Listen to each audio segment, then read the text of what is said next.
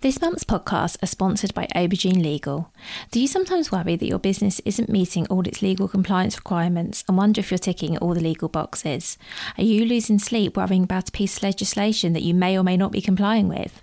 Perhaps you need some help with your client contracts or your data protection compliance. Or maybe you're worried that your website doesn't have the right documents or legal notices in the right place. Perhaps you have a brand that you want to protect with a trademark.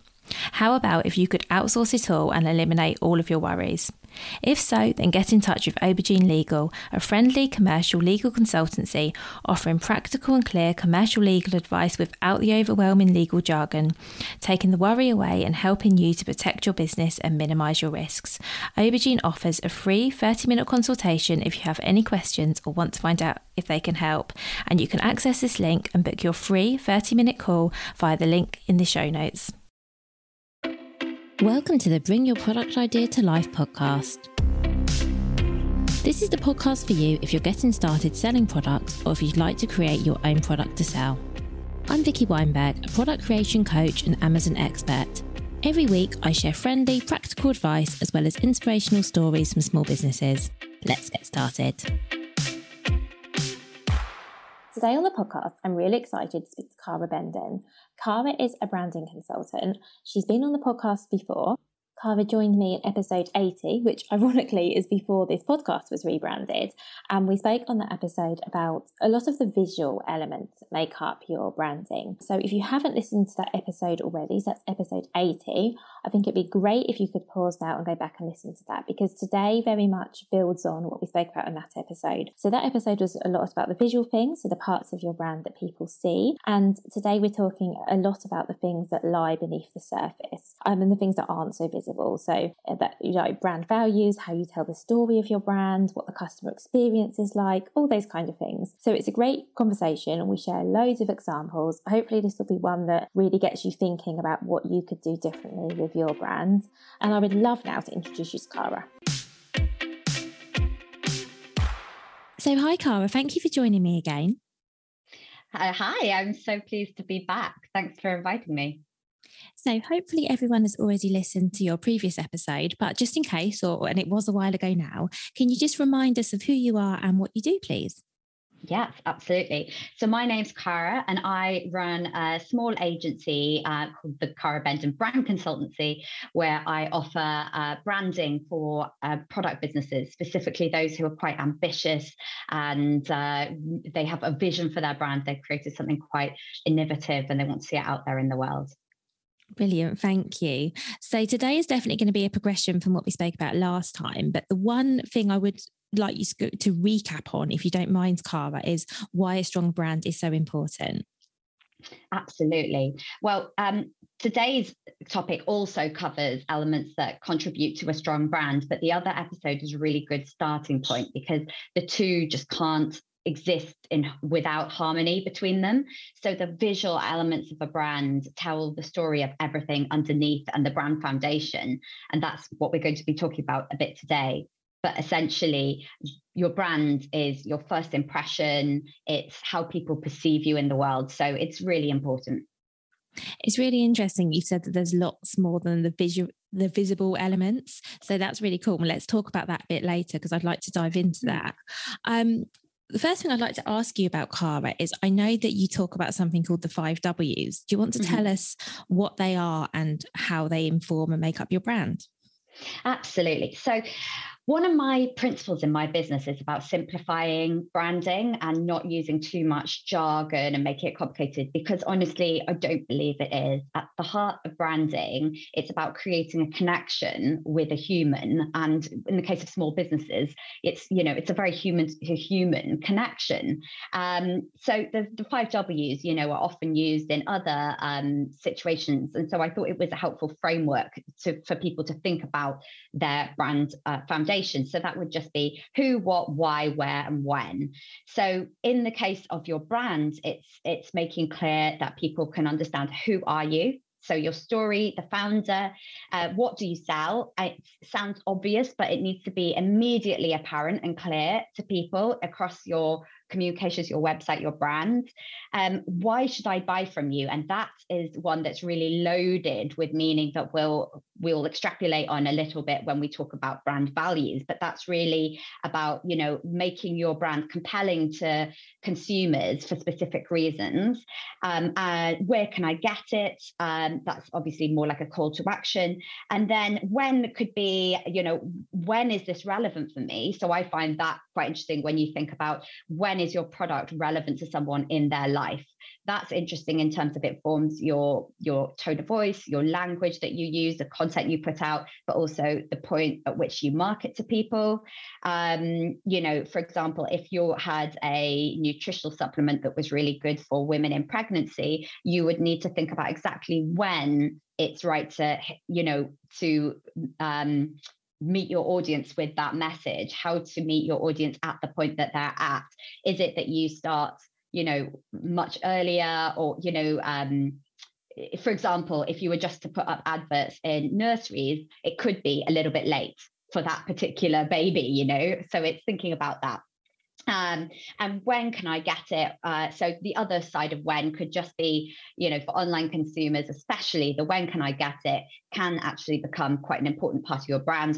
I mean, even if we look at Amazon, that was one of the USPs that they had, 15, 20 years ago when e-commerce was much newer. It was that you could get these books and you could get them within 2-3 days, sometimes 24 hours. And with Prime, that's their promise. So that can in itself become a core part of your brand.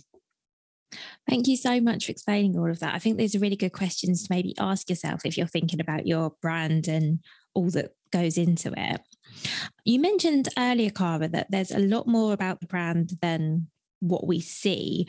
Can you talk a little bit more about that and what you mean? Because in the last episode, we spoke a lot about the visual things. We spoke about colours and logos and all of that. So what are the areas that are underneath the surface that we as consumers may not see, but as brands we need to be thinking about? Absolutely. So branding is actually only the visible component of everything your brand is. So in terms of the branding, we often think, sometimes we confuse it with being brand.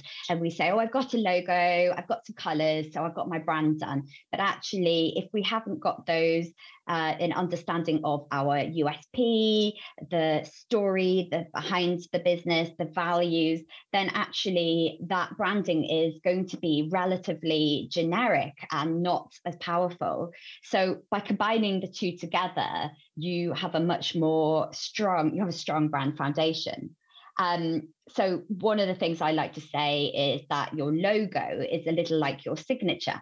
So your signature is really important. It's something that's used on legal documents. You might use it on your credit card. It is, to all intents and purposes, a legal representation of your approval, but it isn't you. It's just a small bit of handwriting that may be quite hard for people to read depending on your handwriting. It's not all of you. And that's the same with your logo. It's really important. It's a recognizable thing that people will, gain brand awareness and be able to identify from afar in many different situations. However, it's not all of your brand. And if you lean too much on just having a logo, then you risk not really having that strong brand. So the other visual elements of branding are your website, your packaging. Maybe you have certain brand textures or elements or shapes. You might have a bespoke brand pattern. You might have a tagline for which your brand is connected or famous for. And, it might be, then that might show up in things like your social media, your website, your packaging, your business cards, etc.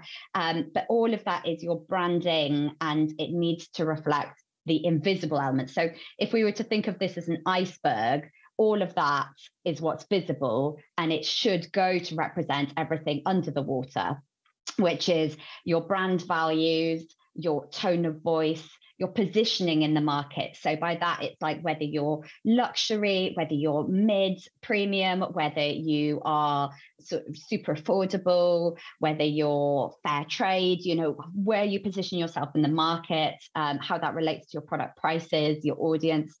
it's like I said before, it's your founder story, and I'm particularly keen on that. Why did your business come into being in the first place? What problem was it that you were trying to solve? Because that's an incredibly compelling part of the brand's piece. And another thing that I would include in that iceberg is actually your customer service and the customer experience that they have with you, because that whole experience is going to be reflective of your brand in terms of reputation and word of mouth. But it's absolutely nothing to do with your color choices or logo. So as you can see, it's like the elements on the top should reflect everything underneath. So if you had a brand that, it was key to your brand to want to bring joy to people's lives, and you might have like brightly colored, playful graphics that would make sense for that value. That makes sense. Thank you so much. And you've mentioned so many things there that I'd love to dig into a bit deeper. And I think what you're saying, and tell me if I've misunderstood, is that if you know what your brand is, who your customers are, so as you say, whether you're a brand that brings joy or you're a brand that supports people through tough times or whatever it is, I guess that then can inform the visual elements of your brand. Because let's say you are, in the example you just gave, if you're a brand and that wants to bring joy to people, you probably wouldn't have a very dark, somber visual appearance. Yeah, absolutely. And I mean, on the flip side, if you wanted to be a brand that was all about luxury, then perhaps you would choose dark colors, and you might have sort of metallic elements or traditional serif fonts, something to create a sense of, like, if you were a luxury brand, you might model it a little after some hotels where they're quite aspirational and a little bit moody and maybe a bit seductive. And it's got to suit your brand. And yeah, exactly. It relates to those values, positioning, and brand personality. That makes a lot of sense. And as we're talking, I'm kind of reflecting on everything you're saying, and it's making me think about times where I've definitely seen brands or websites in particular, I think I've seen this on websites, where the visuals don't feel like they match with the products or the what the person is selling, or maybe how they're doing it. And I can't think of an example, even if I did, I wouldn't want to share because that would be really unkind. But yeah. Do you know what I mean? I've definitely had that experience where I've gone onto a site and there's felt a little bit of a disconnect between maybe the products. It's mainly products where I've seen it, where I've seen products and then I look at the overall branding on this website, for example, and I feel like, oh, this kind of jars a little bit. And I'm wondering if this is an example of where maybe the visual elements have come first ahead of the rest of the business. It could be, or it could also be that trap that sometimes people fall into of thinking that professionalism can't allow for brand expression, that personality, that in order to look, that things have to look a certain way. And obviously professionalism of your branding is one thing, but it looking a certain way is actually the opposite of that, because then that just means everything looks the same. It's very generic and it doesn't say anything specific. I'm all about getting to the heart of the business and trying to communicate that. And actually, it reminds me, you and I were both at a trade show and we saw the Positive Planner guys, and their brand, I think, really conveys their values so well. They always have these bright colors, and it's a relatively serious subject matter, mental health, but they're all about, and they're not about toxic positivity, but they are about being uplifting and bringing joy into your life. So all of their product range is really bright colors. And even when we saw them in person, they were both in jumpsuits with yellow Converse, weren't they? And that was just like a subtle nod to the bright yellow of their brand. They were perfectly on brand as well. They were really cheerful. And, so it was an embodiment of those values that came through those colors in their brand. Yeah, I remember that experience as well, because it was really memorable for me, because partly how they were dressed, but also, like you said, they really embodied their brand. And they guessed, I don't know, it felt really off. What they were selling felt really authentic because of how they came across. So I think that is a really good example, because I do remember speaking with them and it kind of made total sense what they were selling and why. And and also when we will talk about this in a moment, but they were talking to us, maybe you remember, about the story of the brand as well. And I think that can really help connect, can't it? If you know the story of a founder and of a brand, that can really help you as a customer sort of get it. Absolutely. I think that's one of the most powerful things. I think that understanding somebody's journey and then, you know, why they create a product, it makes it so much more memorable, and it makes it a more interesting option than others if you have alternative options for a given thing. So I met a lady, I've forgotten her name right now, unfortunately, but founder of a business called Zip Us In, and at an event. And what it was is that when she was pregnant through the winter and didn't want to buy a special maternity or extra large winter coat when she, you know, that's not in line with her values of having a more capsule wardrobe, buying things that you're going to wear for years, not just having throwaway items. And so she devised this insert that could just be clipped in, and it extends the coat so that around your stomach, or afterwards if you are wearing the baby in a carrier. And for me, it's those stories, you see them a lot on, you know, Dragon's Den and shows like that really stick in your mind and make you remember that. And that's, you know, that's a business I, you know, have very much kept in my mind for that reason. Absolutely. That's the whole point of this podcast, really, is that I love hearing founder stories, because everyone has a story, even if they think they don't. And I think there's something just nice about kind of knowing who the founder is and having a face to that person. You and I were talking recently about a brand, and we don't need to name the brand, where we were saying it felt quite strange that we don't know much about them and why the product came into existence and who's actually behind it. And that for me, I don't know, it's a product that I love, but I feel like I can't get behind the brand because I don't know who they are. I know what you mean. That specific one. I was looking everywhere for some personal story on the About page, and the About page just had some, you know, very relevant information for the audience, but I just couldn't get a sense of the origin story, who had created this product. Because as you say, it's a really clever product. So I think that, the story is a key part of it. And what about brand values? I mean, how do they play in, and so talk us about how and why they're important, and also how we might share them as well. Well, absolutely. So I think brand values have always been an important piece, but actually the way things are going, it's gaining momentum and becoming even more crucial. I think I have some stats from a report, but it's from 2019, and that's pre-pandemic. So I wouldn't be surprised if it's actually increased. But at that time, 72% of consumers would decide whether to buy from a brand based on their values.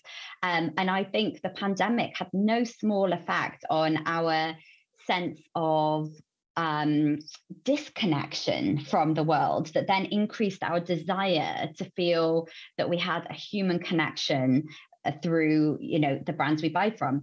It was a time where all our interactions were turned on their head and, well, basically diminished, but our behaviors were turned on their head. And we were, you know, e-commerce was the only kind of shopping. And we also saw a rise in makers and creators and entrepreneurs in that time being resourceful and inventive with solutions. So we have at the same time, a great increase in entrepreneurialism and small businesses, at the same time as a desire to have more human connection and maybe buy from businesses that have more of a personal story, more independent, more ethical, more values-led. So the values now, it's something you can't really escape. The big boys are being held to account when they greenwash, when they put out statements, when they support International Women's Day with graphics, but not with actions.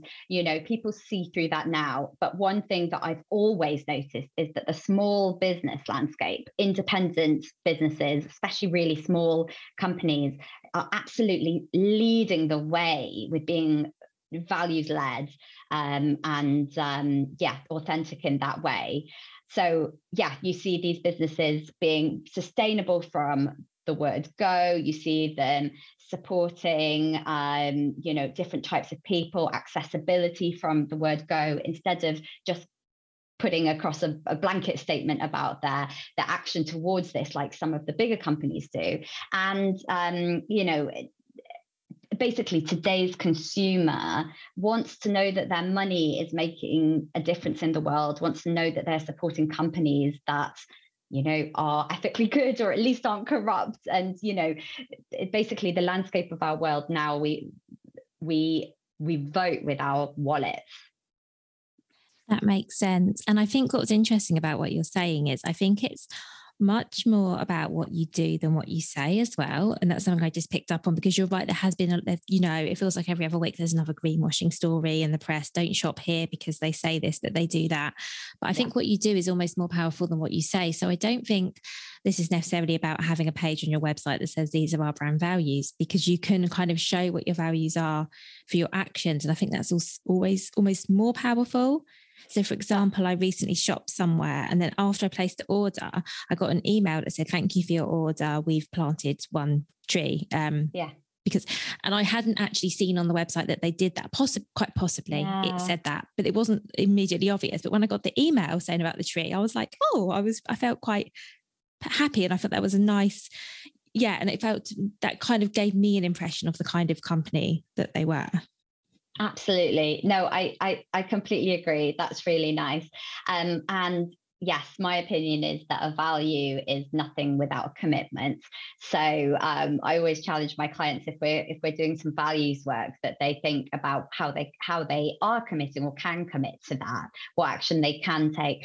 But I think for small businesses as well, it's not like the onus is on you to completely change the world. You've also, you've got to make money, but it's how you do that in a way that is true to your values is really important. So sustainability is one that, is really high on the agenda at the moment. And, it's very important to me as well, but that's getting all of the attention, as it were. But your values can also contain things that are quite specific to you. And I think that's actually a place that brands can stand out a bit as well, because if they have these values, for example, it might be that, they want the founder story relates to mental health, and their value is to always, support mental health of their team. And then their action is that anybody can call on the morning of a day they're supposed to work and say, I need a mental health day, or whatever it might be, rather than just lip service to it. If that's something that they could do through their business, or if it's a one-man band and that's the commitment, then it's about being true to that in terms of, okay, it might be charitable contributions to a charity that would support mental health, but it also could be about having a pillar of content that shares things about mental health, and encourages that as something within the brand itself, within other posts such as self-care or meditation or movement, because actually it doesn't always have to be, who do I write a check for in order to prove this value. It's about how are you bringing this through to your community and your audience. That's actually just as valuable.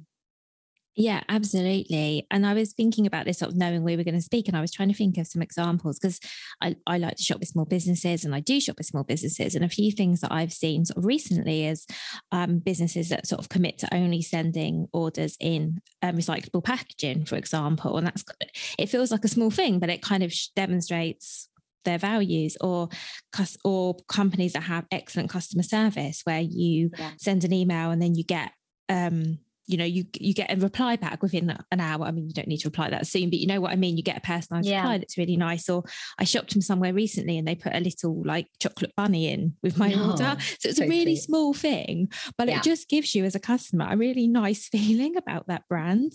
And I'm sure you've got tons more examples, Cara. So can we talk a little bit about that, about how you can stand out and make your customers feel as happy as I did when I got a chocolate bunny in the post?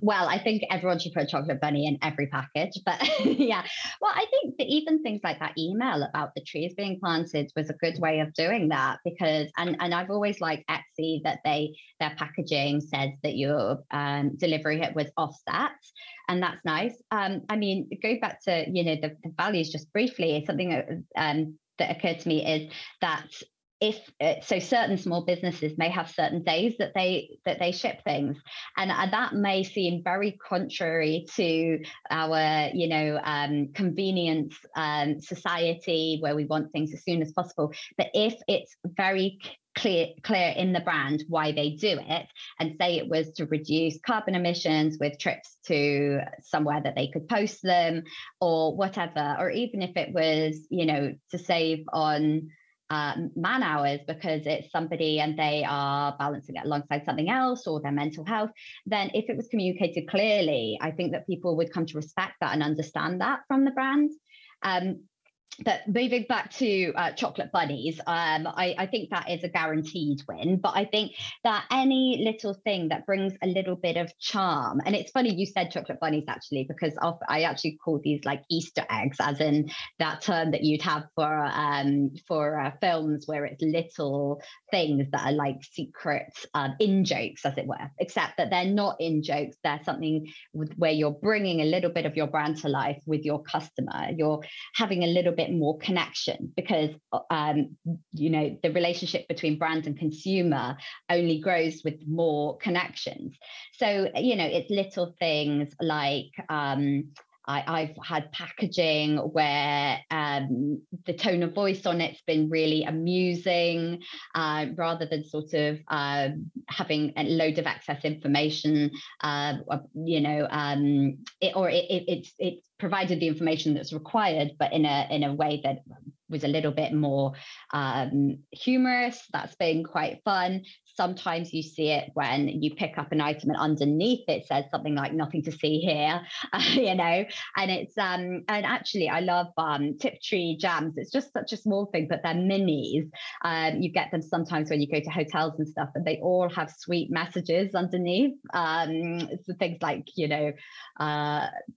I'm not sure exactly. I can't actually remember the message I last got, but they're always quite sweet, uplifting things. And that's just nice. It's like a complete added and unexpected extra. Nobody would look at the market of condiments and say, right, jams. In order to be a professional jam brand, we clearly, this is a requirement. It's just something extra that they've done. They've associated breakfast or jam, maybe you have jam on toast or scones. They've associated that with a little moment of joy, a moment for yourself, and they've played into that with a message.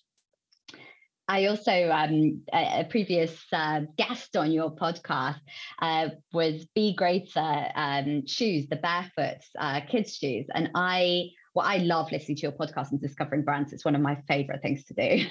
But I loved when I was listening to that interview, where he was describing that he'd put a smiley face in the center of the insole of the shoes, and it was half a smiley face in each shoe. Now, for me, I was already sold. I was like, I love it. It's cheerful. It's unexpected. It doesn't affect the product in any negative way. It only brings a little bit of private joy, which is lovely. But then when I understood the reason, I was even more sold. And the reason is that it's to encourage your children to independently be able to put their shoes on the right feet, because the left and the right would join together to make a smile. So when you're laying out your shoes, the child would be able to tell whether they were the right way around, because the smile would be formed or it wouldn't.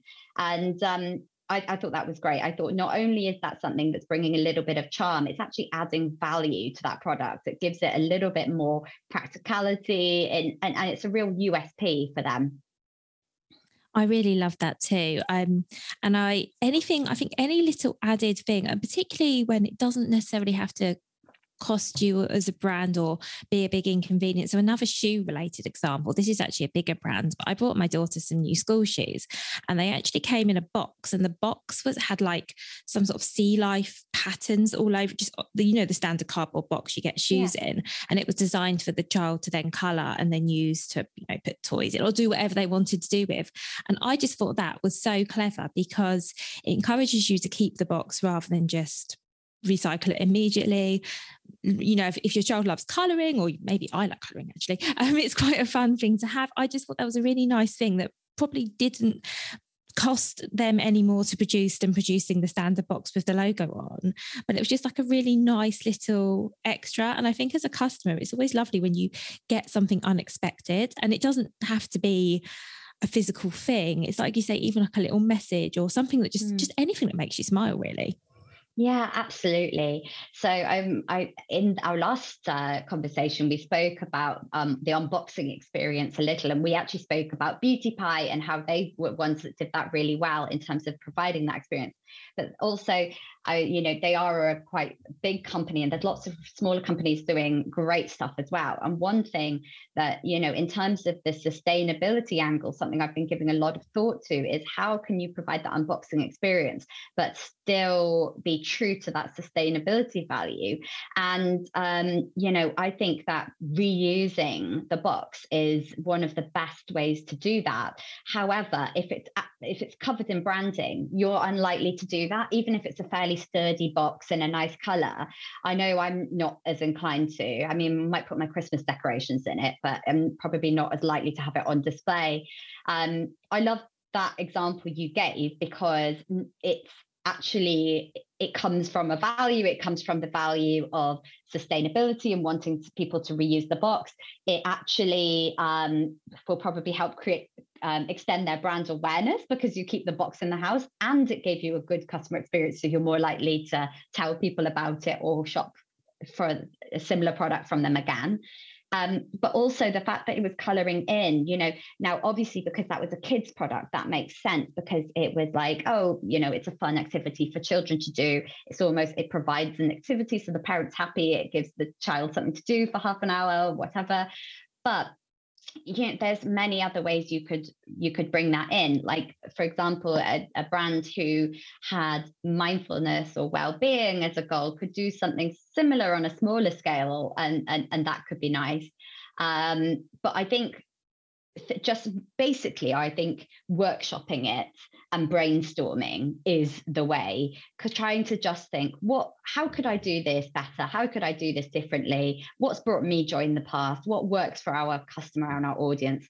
And not just doing something just because you heard it from another brand and it sounded cool, because the opposite of that is just getting a load of paper, a load of inserts when you order something, and then actually feeling quite bad because, well, if you're like me, you put them in a drawer for a week because you think, I'll read those next time I have a coffee. And then you realize life just doesn't give you the time for that kind of thing, and they go in the recycling, and then you feel bad. So it's like, obviously you have to have some, but it's not just shoving a load of extra stuff in there for the sake of it. It's about thinking what works for your customer and your brand. I think you're right, because also if you're just copying what someone else is doing, but there's no meaning behind it, I guess it could also feel quite inauthentic. And I can't think of a good example of this now, but I've definitely had experiences where something hasn't felt quite right. And I think that is an instance. And to be honest, I've never had this with a small business. It's mainly been with bigger businesses where I guess they've been kind of trying to emulate something they've seen small businesses do, but it doesn't work on that scale. It doesn't feel in line with the brand. Does that make sense? I wish I could think of a good example of that, but do you kind of know what I mean? Yeah, definitely. I think that a consumer can sense if a brand is just trying to do what they expect, what they feel is expected. And, especially for product business owners, you're entrepreneurs most of the time. And I find that incredibly inspiring. If you're coming up with a product or a way of doing things that is better or different to how it has been done before, then that's incredibly entrepreneurial, and you can use that mindset to also approach the rest, everything about your business, and it will actually strengthen the brand. So it's like, if you're inventive about your product and then, you carry that through, it's being disruptive and saying, okay, what are the norms and how could I do this differently? And just to clarify, this is very much going above and beyond. I'm not saying that everyone needs to constantly disrupt at every level, but if you can disrupt in the way that you send things, any part of the customer journey, that in a way that relates to, your brand values, your brand personality and your audience, then it's going to really help you stand out and be remembered. It's going to make a big impression. You're right. And it doesn't necessarily have to be like a big thing either, does it? So we're not trying to say that everyone listening needs to go away and completely change all aspects of their business, but it might even be, switching to recyclable packaging or having packaging in your brand colours, because that's something you can do. I think it could be something really, really tiny. But I think it's thinking about what represents you and your brand. I think it's a really good exercise to pretend you're a customer and buy your product, because if that's possible for you. But I think that because, say you've been in business 6 months or you've been in business 6 years, I don't know where the figure 6 came from, by the way. But anyway, if you to some extent, you might have disconnected from what the user experience is. And if that's the case, I mean, you can either get someone else to do it. If you can do it, that might be helpful, as long as you can just be as objective as possible and just see. And I mean, I do it sometimes. Just to see how people come across my website and things like that. You can see what one improvement could you make along that journey. Could you make things a little bit less? Could you take a little point of friction out of the customer journey in buying with you? Could you add a little bit of charm somewhere along there? Is there a brand value that you could consolidate for yourself so that you know what it is that you could try and bring into your brand? If it's all about incremental changes and progress. And if you were able to do that much, then you'd be making a huge, huge improvement. I think that's such a great idea, because there's possibly things all of us completely overlook. So as an example of that, years ago when I had my own products business and I had a Shopify site, when someone placed an order with me, they would obviously get the email saying, thank you for your order, whatever it was. And one time a customer got that email and they replied to me, and maybe they had a question or something. And it was only when they replied, I realized how dull the email was that they got, because I'd never gone in and edited the template. This is such a small thing, but the email was something, it didn't sound like me. It was just, thank you for your order, we'll let you know. And it's whatever it was. And as soon as I realized, I just updated that with a personal email that said, hi, thanks, bye, whatever I put, and put my name on it and that kind of thing. And interestingly, after I did that, I started getting so many more replies to those emails. Just from people saying, I found it really fascinating that people were taking the time. I actually got some emails that just said, thank you for this nice email. And I was like, that's so interesting. And I completely overlooked that was something that I could impact. It was something I never thought about, didn't even realise. So I think that's a great idea. That's it. Absolutely. Just go through the process and just even put it in your own tone of voice, your own brand colours. And, I've been guilty of this, so I'm a service business, but I have a template shop, and that's relatively new for my business. And I didn't realize that I had the same thing. I had some fairly generic looking pages for checkout. And, these things are relatively limited. I know that with Shopify and many other sites, you've got to live within the rules. It's upload a logo here, choose the color here, and that's it, But wherever there's text and wherever that text is editable, that's an opportunity to bring in a little bit of brand personality, a bit of tone of voice. I mean, you could, if you wanted, even at that point, have a little bit about your business and, why that receiving that order helps, or, a little bit of brand story, something like that. I mean, I know that's after the event that they've bought, but if that isn't something that you think has been communicated enough before, then why not offer it then? But so basically, just looking through and seeing where there's an opportunity to be more human in the process. I think that's great advice. I think that being human is really important, and it really does help. To give another example, if you don't mind, is that when I obviously helped lots of people selling on Amazon, and years ago, because this isn't something you can do now, years ago, you used to be able to get some software that integrated with Amazon so that when a customer bought from you, they would get an email that was from you. So as well as getting the Amazon thank you for your order, they would also get thank you for buying for my small business. This is who I am. If you have any problems, let me know. What I found really interesting is with my clients who implemented this kind of email system, their return rate started going down because the customer then had a point of contact to go back to and say, my order hasn't arrived, or it's arrived, but this is the problem. Can you help me? So whereas previously they might have just gone onto Amazon and left a bad review, they were actually reaching out to the business because they then had that point of contact and explaining what their issues were. And then most of the time the business could then solve that issue, and it just prevented them getting a negative review or a return. And I found that super interesting. And I think it was just because, and I think this is sort of thing to think about if you're selling, even if you're selling on a platform like Amazon or Etsy or somewhere else, there's still plenty of opportunity to kind of get across who you are and a bit about your business, so it's not so faceless. Because I feel like if it feels faceless, you are more likely to perhaps leave a ruthless review, maybe. That is exactly right. No, but that's what I was thinking when you were saying that. I think that's fascinating, but that's exactly it. I think that people, there's no emotive connection with a faceless corporation. So you buy from Amazon, you don't feel anything for or ordering too many and then returning lots or whatever it might be, because they're Amazon. You've seen in the news about them. They can take the losses, they can take the hits, whatever. But as soon as it becomes a small business that's operating a leg of their business through Amazon, then it's human. And not only have you, as you said, they can actually get in touch if it's a practical issue.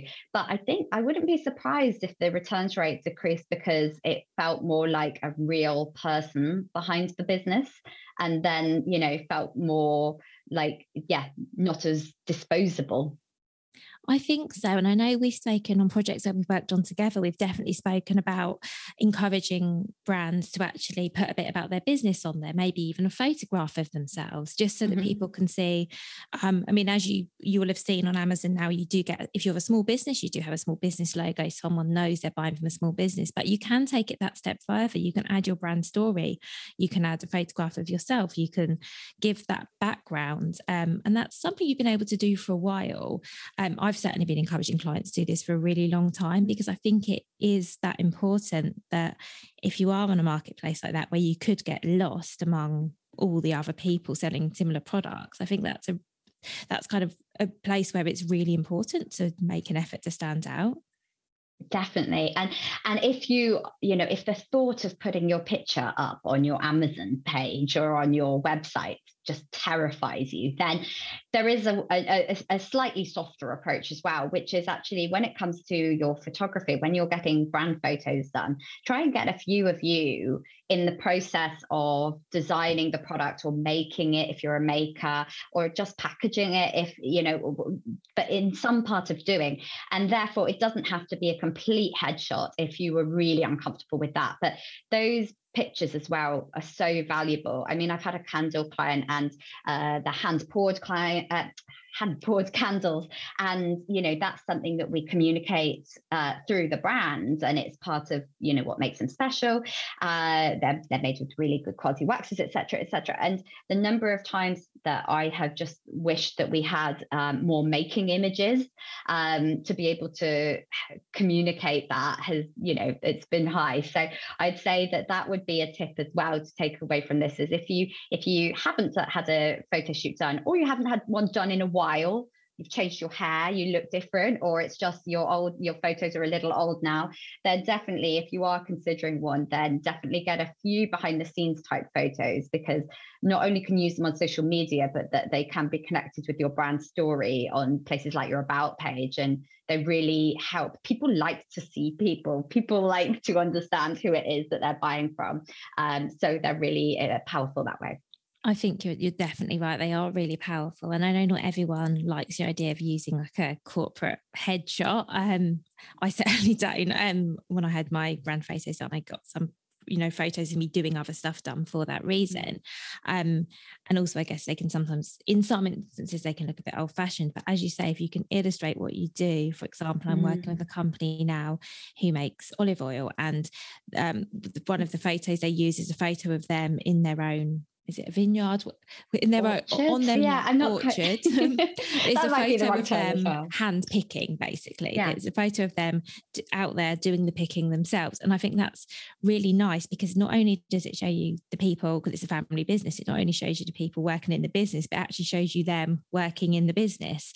So they don't need to, they say pictures, there's 1,000 words. They don't need to tell you it's a family business and that they hand pick everything, because they've got a photo of them doing it. And I really liked that. When I went to take a look, I was like, that's really good, because it just says so much. Like, I think if you're a maker, having pictures of you making your products would be amazing. Absolutely. So actually, it's funny, I feel like perhaps because we're recording this just before Easter, we're coming back to Easter eggs and chocolate bunnies constantly, but I feel like this is something I once called the Lindor effect to a client, because their adverts where Lindor is I'm not even sure how it's produced now, but I assume it's mass produced now. It's available in all supermarkets, very well known, but that they keep that narrative that it's made in Switzerland by chocolatiers who are wearing chef's hats and ensuring the consistency is just right before they pour it. And actually we buy on emotion.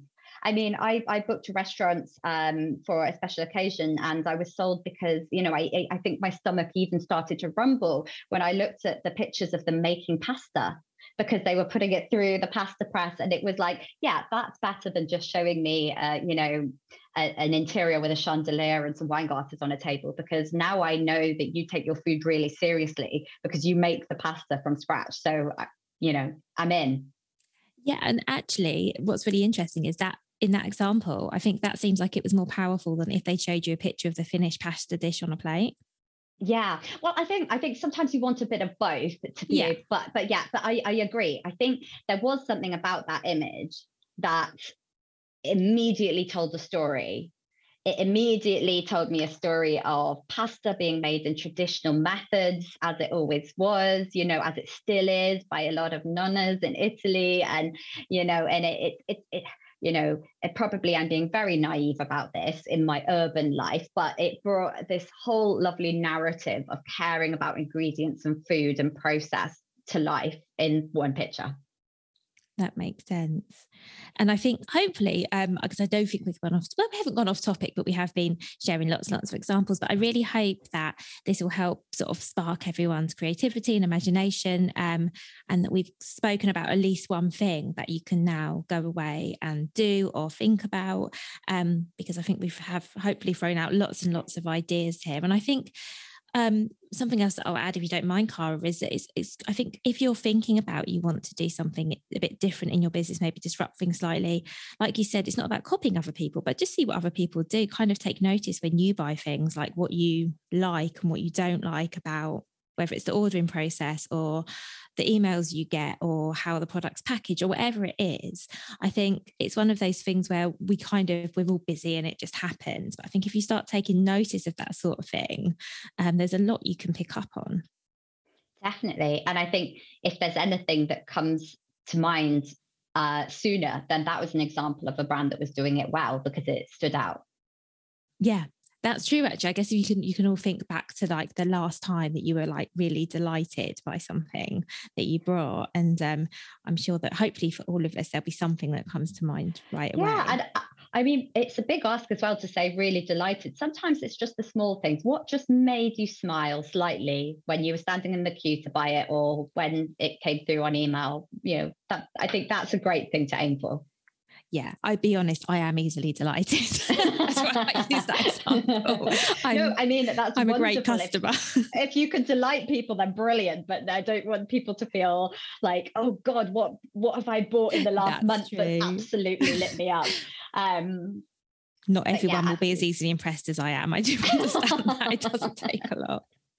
We work in the industry, so we have a slightly atypical behavior with these things, and I'm the same. I'm like always, noticing packaging, of photographing packaging in shops and, looking like quite a weirdo. But yeah, definitely the small things, even to the most hardened consumer, they will still register a part of your brand in a way that others aren't. And I guess it all ties back to just helping you stand out, which I guess is what having your brand is about. Yeah, definitely. Yeah. So that feels like a great place to wrap things up, Cara. But I do have one more question for you, if that's okay. So I think we've covered so much today, and I almost feel like this is a bit about enhancing your brand, because a lot of businesses might have thought about the visual elements. And I think that can be the thing you think about first. I know that when I worked on my very first brand, it was all about the visuals. That was really all I took into account. And then the other stuff, the values and everything else, came later.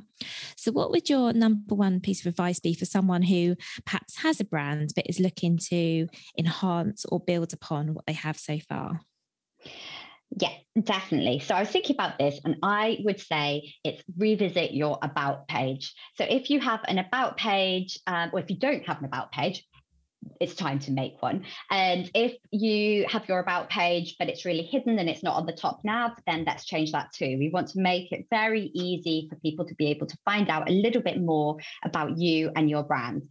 But if you do have an about page, then just revisit it and see, does it cover things such as, your founder story, why your business came to life in the beginning, and by who, what solution were you trying to solve? When was it, and who was it? And a really nice way, I always love when businesses do this, is include some historic photos along the journey of your business. So if your business is, just started in the last few months, then that might not be as relevant. But if there is some story, or even some story from your past, for example, say you had a dress that you adored as a child and you tried to find one similar as an adult and couldn't, so you started designing dresses, then why not include a picture of that lovely dress that sparked it all?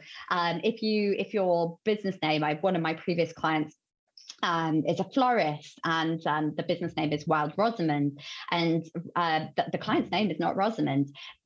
She's called Bridget, but actually the story is that her grandmother, Rosamond, loved the garden and was always in the garden, and a core memory for Bridget when she was growing up was spending time in the garden with her grandma.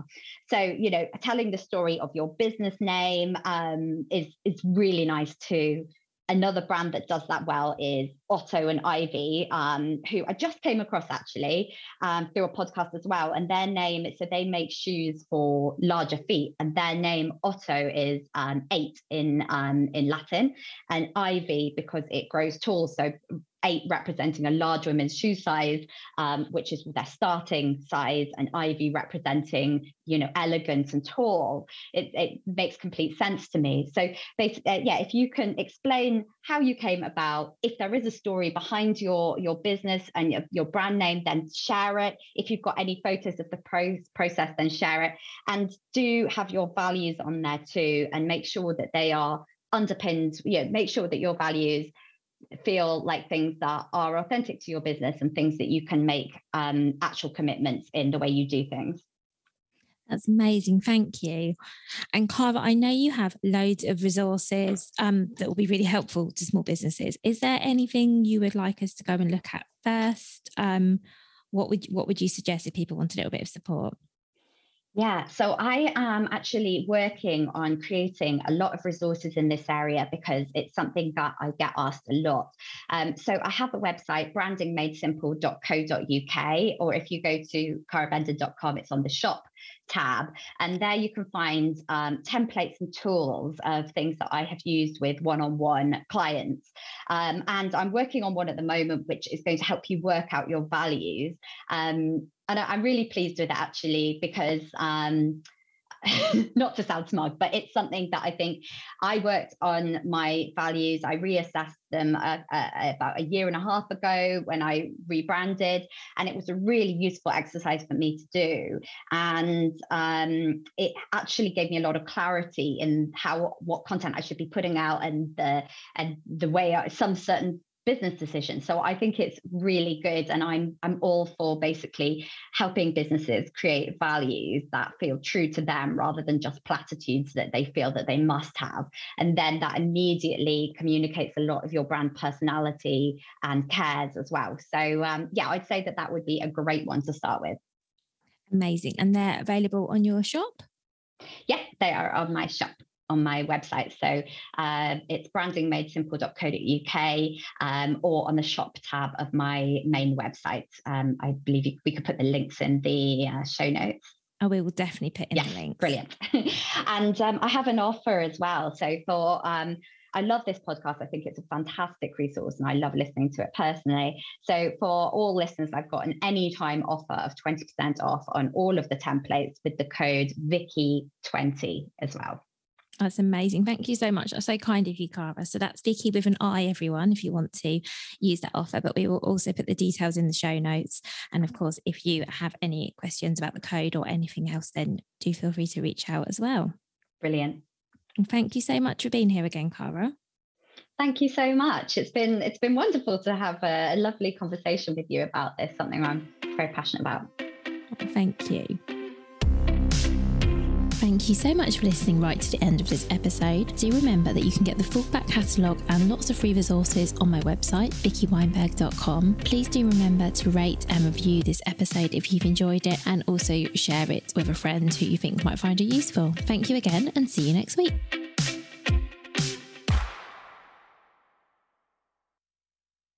If you've been inspired to start a podcast in 2024, I really recommend my podcast host, Captivate.